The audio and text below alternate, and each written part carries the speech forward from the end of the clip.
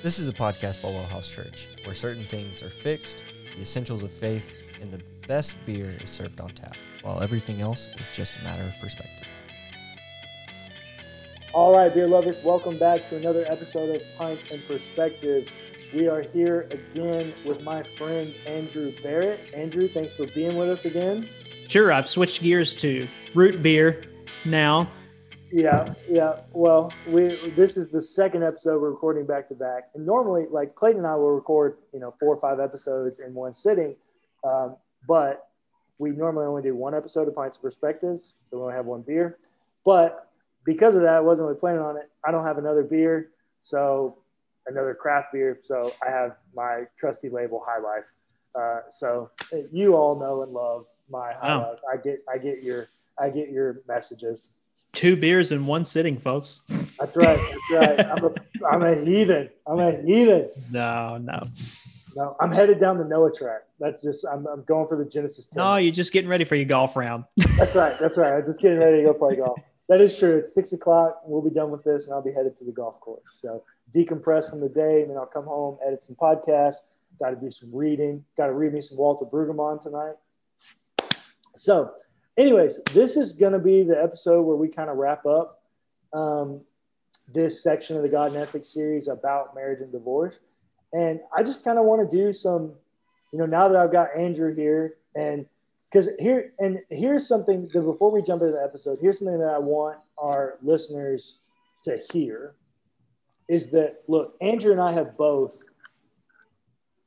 come to the text from very different experiences and still both, to the best of our ability, trying to be faithful to the text. And yet, while we may have ended in pretty different places in reading the narrative, I think we're both almost identical in what it means ethically to be in a marriage. I think that's probably pretty fair. Yeah, I think even with kind of different readings, and I texted you about this, that kind of our big point of departure was understanding the mass divorce mandate at the end of Ezra. Other than that, we're pretty much tracking along the same line. And that's where I kind of wanted to live, particularly since you've been so candid about your experience and how that shapes your reading of that text. But the first thing that even a passage like that invites suggests ethically is a rigorous faithfulness to our marriages. If, so often when we talk about a Pauline understanding of marriage, we jump to basically the middle of Ephesians chapter 5. But that whole section is in the context of Paul calling us to be imitators of God. Yeah. And then a kind of subcontext is when he says all of us to submit to one another in reverence for Christ. But that's secondary. So if we're talking an ethic of marriage based on the character of God, then starting point is aggressive faithfulness to our spouses within the best of our ability. Because for as much as we've talked about divorce as the result of unfaithfulness, irreconcilable differences is at an all-time high as far as grounds for divorce.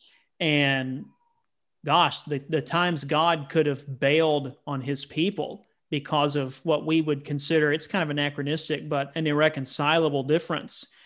They barely made it a handful of miles into the wilderness before they built a golden calf. So, we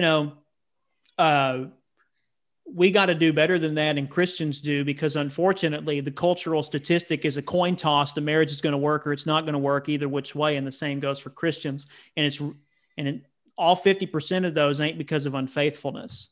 Right. So a rigorous faithfulness to our spouses, even in moments of intense marital distress, like you good and well know. Yeah. But where we've got to land is only God can be faithful to unfaithful people the way that he was. That at some point, we've got to be willing to, for those of us who do experience like what you've experienced and what you're still having to work through in a very real way, that imitators of God, and I know you're doing Genesis 3 or Genesis 1 and 2, on your new story series talking about fruit, imitators of God and trying to be like God in the Genesis 3 sense are not the same thing. And it's a surefire way to set us up for pain we are not intended to experience. I think that divorce grieves God. Yeah. Not only do I think that he hates it, I think it grieves him because of what marriage is meant to embody and symbolize. But I also think he gets unfaithfulness, and he does not expect us to be him as far as faithfulness is concerned. Well, I actually think, for me, that's actually why I read Jesus's words the way I do, is because Jesus says, look, here's, paraphrase by Cullen, I actually think what Jesus is saying is, look, I don't want anybody to get divorced. But if there's anybody that knows the pain of being cheated on, it's me. And I know that that's an impossible ask for most people to get over. Yeah. And so I give you an out. Because that's the other thing. Jesus never commands, nor does the Old Testament command that if adultery happens, you must divorce. Now, there is that text in Jeremiah that if you divorce, you can't remarry them. Yeah. You can't ever marry them again. Yeah. But God never commands that if they're unfaithful, you must divorce. He just says, hey, I know this pain better than anybody, and I don't expect you to be able to get over it the way that I do. Yeah. And so at one level, because I don't know that y'all have talked about this in this series, there's a version of this that's less about marriage and more about even getting engaged. Marriage, weddings have become a pretty sexy social media item. Mm-hmm. I think people not prepared for this level of faithfulness should not even bother getting engaged. Like, if you're not ready for this grind, do not get married. Because, boy, you want to know what's worse than a hard breakup? A divorce. Yep. 100%. 100%.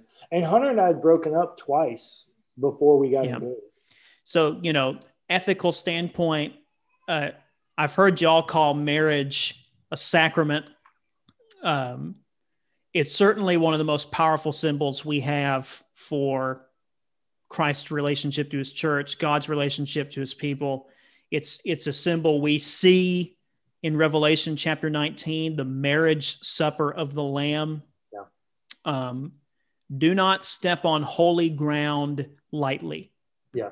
No, I would agree 100%. So perhaps, I don't think that, I've said this more than once, I don't think that counts for nothing with our skyrocketed divorce numbers, is people who have no business getting married. And I'm not talking about like shotgun weddings and stuff like that. Yeah. I'm just talking about people who, for one reason or another, maturity, expectations. And I recently got certified for a premarital counseling. I had to do some premarital counseling with a couple at our church. We're still doing it. And I got certified through this thing called Prepare Enrich, which is it's been really helpful. Texas has a version of that called Together Forever, TWA. Yeah.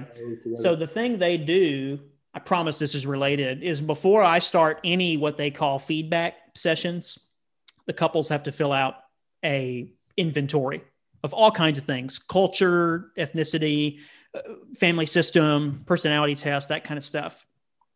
One of the things the inventory accounts for that I think is really, really interesting is what they call idealistic distortion. There's a series of ridiculously overgeneralized questions that they ask in this inventory, like, all of the problems my fiance and I have now will go away when we're married. Like that kind of overgeneralized things, where depending on people's answer to that, they can tell you if someone is idealizing their relationship. Right. And so they account for that so that I can interpret it and give feedback as necessary. But I think we've got a whole lot of couples with idealistic distortion as far as what marriage looks like. I will, I won't have this problem when we get married, or we'll come to the same place. We'll come to an agreement on this when we get married, or this will get better when we get married, or maybe when we have kids, this will get better. And with each and every couple that discovers that that's not true, and then they get divorced, I just feel more and more serious about, man, just don't get married if that's where you're at. I think so much of that is, and once again, this may be my cynicism showing, but I think so much of that is, hey, I'm immensely attracted to this person. I feel this immense connection. And yet whenever I engage in any kind of sexual intimacy with them, I feel immense guilt and shame.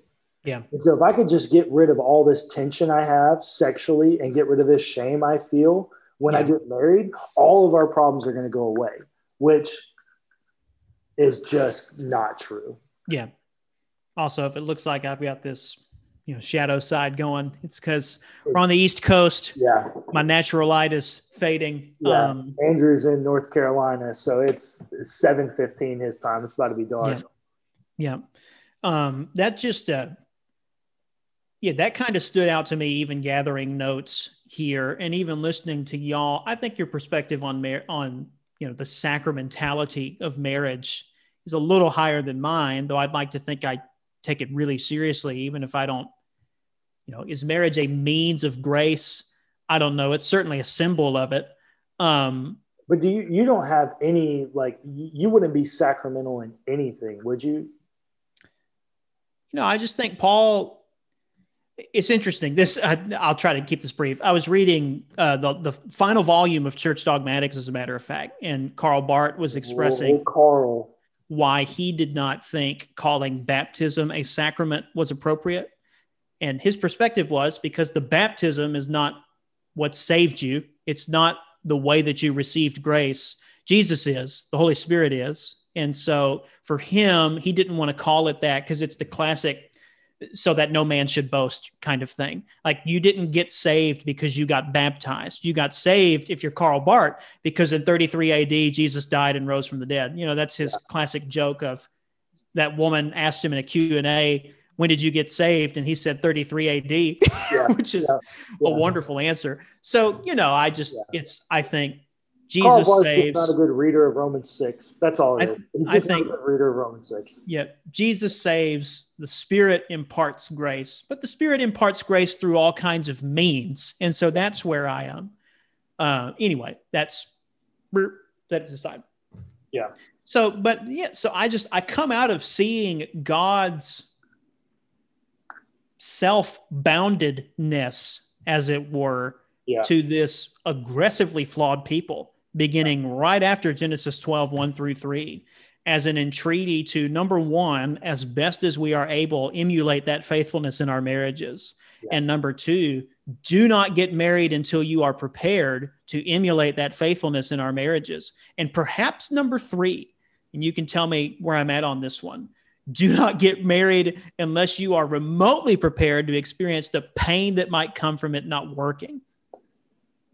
Yeah. Because you have to think God in Exodus 19, when he is binding himself to this people, and depending on your view of foreknowledge, you may really have to think this, that he knew good and well what this was going to mean for him.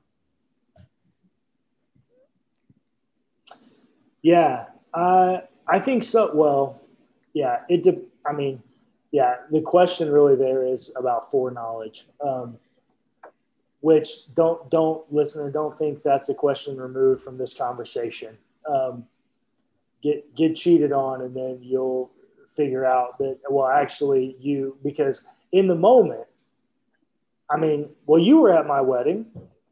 I was not. We did not know each other when you got married.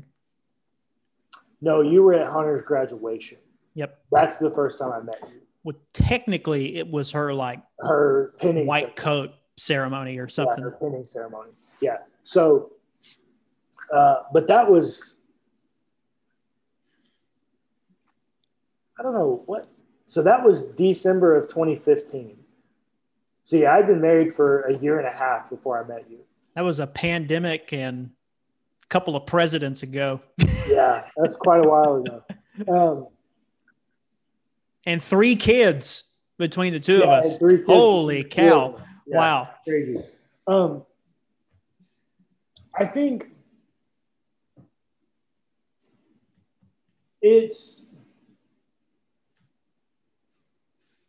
I look back on those moments, and every person I had ever confided in, every person I considered to be a spiritual authority, a spiritual mentor, a spiritual father in my life, looked at me and blessed my coming marriage and told me that it was good and what they thought God wanted. I did not have a single person tell me you should not get married. And yet look where it landed me.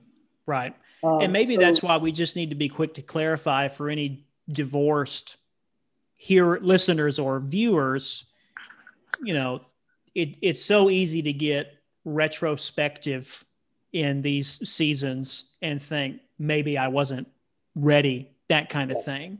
And if I overstated before, I did not intend to. That's not what I'm suggesting is, if you're getting divorced now, it's because you weren't ready when you got married. If anything, it's just the numbers should encourage us to make sure. And to your point, you sought discernment from others, which I'm crazy dependent upon, is the affirmation of others. I think you were ready to get married. And to, look where that ended up, I just think that's where, if you think this is a punt, you with a capital Y, not necessarily you, though maybe you, I think that's where we just have to, kind of revisit the whole life's not that simple. I think very fair. I'm gonna. This is not a good video podcast moment. But. I think I was more than ready to get married, but you could have asked at 15 years old. I could have told you exactly what I wanted my life to look like, and I told Hunter that, and I headed down a road to get me what I wanted and what she had told me she wanted as well, and. I was one of the only people I know that never changed my major in college. I was one of the only people I know. You. Yeah. Did you change your major? No, but I changed my career trajectory. So okay. So I was one of the only people I know that did an adjunct degree and knew they wanted to do that from the beginning. I mean, I could have told you at 14, 15 years old what I wanted out of my life. I don't think Hunter could do that. I think she had an idea, and I just think she wasn't ready to get married. And so it landed me in a bit of a predicament 7 years later, where she cheated and left, and honestly has left faith, doesn't want to identify as a Christian, doesn't have any of those desires at this moment. That's not to say they would persist, but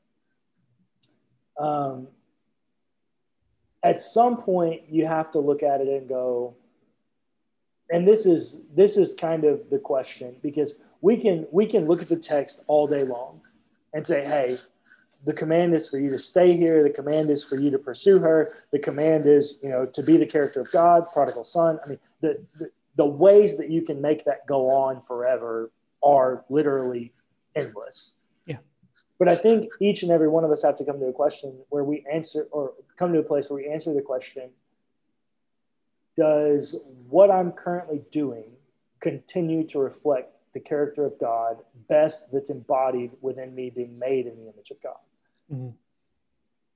And if you can't answer that affirmatively yes, then it's time to go, I think. Yeah, this was a great point that you made when we talked while you were here. And I think it's congruent, if that's the right word, with what Paul is implying in 1 Corinthians 7, that at the end of the day, this is why he encourages some people to not get married, period. At all, yeah. Your ability to be faithful to God in Christ by the Spirit takes precedence over literally everything. Yeah. And that shockingly includes unhealthy marriages. Yeah. That at some point, and we worked through this, and I'm sure some of your listeners, viewers have worked through this with their own friend groups, whatever, at some point, after having tried to imitate God's faithfulness to his unfaithful spouse as best as you could, we have to be willing to remember that we are not God. Yeah. Only God is capable of these things. Only Christ is capable of taking on the sins of the world. Only the Spirit is capable of enduring these prayers that are so painful and deep that they can't even be put to words. And it becomes an act of, I don't know, self-care almost seems like understating it, but it just outright refusal to be scorned, embarrassed, humiliated, hurt, especially when it's influencing your ability to be all the other things that, despite this enormous pain, God is still entrusting you to be. Because that's what we talked about. And I don't think you liked the first time I put it this way, but that you've got to be somebody on the other end of this. On the other side of this. Yep. Well, I remember you telling me, like, and part of it was, and I think you knew it. I mean, I was deep in depression. Yeah. Suicidal ideations. I mean, the whole thing, I was deep in depression. And I just remember you saying, like, look, you've got to be somebody on the other side of it. Your kids need you to be somebody. Wellhouse needs you to be somebody. Like, there are people that need you to be somebody on the other side of this. And things that, by the way, things that God also wants you to be. Yeah, in addition to God wanting you to be a faithful spouse, being an imitator of God also means being a faithful father. Being an imitator of God also means being a faithful shepherd. Being an imitator of God in the triune fellowship also means being a faithful son. Yeah. Well, and that's what I would say to our listeners is, I've gotten a lot of people reach out to me and they're listening to the podcast and the series and they're trying to jump ahead. And what I would say to you is, look, I don't think that divorce is some kind of unforgivable sin. I said it on last week's episode or 2 episodes ago. Like, our board is made up of divorced people. Like, divorce is not going to disqualify you from anything at Wellhouse Church. In fact, if I might be so bold, you're more likely to be passed over for positions at Wellhouse Church if you're an asshole. Like, if you're just a kind person who's been divorced, okay, cool. If your personality reflects the character of God, I don't care about your past. Just like we all make mistakes. And I don't think that divorce means you must enter this life of solitude. I don't think that. I think that divorce doesn't mean that you must go about not being happy anymore. But I would also say that marriage, as I've said, and I think Richard Hayes does a really good job of pointing out, is that marriage is an element of disciple making. And so for me, and this is the question I had to wrestle with narratively, is at what point does my marriage and the cruciformity I get from suffering through this mitigate my walking as a disciple of Christ in every other area? Because those things can impact who you are as a person. They can impact who you are as a father. They can impact who you are as a worker. They impact every area of your life. And so at what point is me trying to do this one thing sacrificing the 99 things God's asked me to do? Yeah. And at what point does that become a detriment to my overall wholeness and healing as a human being made in the image and likeness of God, pursuing the image and likeness of God? Right. And yeah, I don't have anything to add to that. That's a great point. I was looking up because Hayes, I don't have my copy of the book, but he has such a great line about remarriage and what it could mean. It's worth reading. Just to your point about you don't have to be some hermit. And in fact, a remarriage, which I am the beneficiary of, my parents are each other's second spouse. He says, if one purpose of marriage is to serve as a sign of God's love in the world by symbolizing the relationship between Christ and the church, how can we reject the possibility that a second marriage after a divorce could serve as a sign of grace and redemption from the sin and brokenness of the past. Yeah. I don't have a page number for that, but I know it's from his chapter on that. So we want to affirm, I think y'all have made this affirmation and I want to make it too. I feel about divorce how God does. I don't like it, would even venture to say I hate it, because even though I have not personally experienced it, I have seen what it does to children of divorce and what it does to spouses. My dad, who's been married to my mother for, I think, 36 years, I really ought to know the answer to that question. They've had 3 sons, 2 pastors, a CPA committed to overseas missions, who's, all of us, I think, are in good places. Yeah. They're each other's second spouses. Yeah. And my dad to this day talks about his divorce as one of the worst seasons of his life.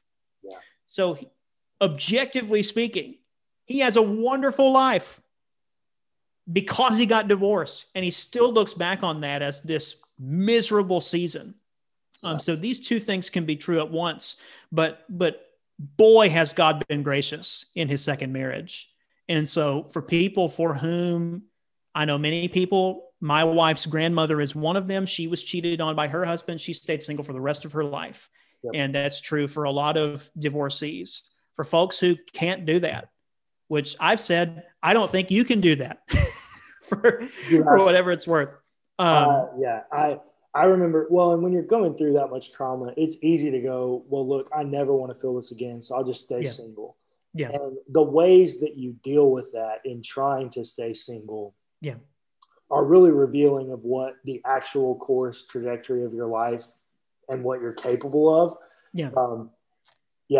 I don't think I'm capable of never marrying again. Right. And I think as you said, I'm a giver. I'm naturally a giver. I want to give to someone else, which if you're not in that kind of marital covenant, it's hard to give at the rate that someone wants to give at. Sure.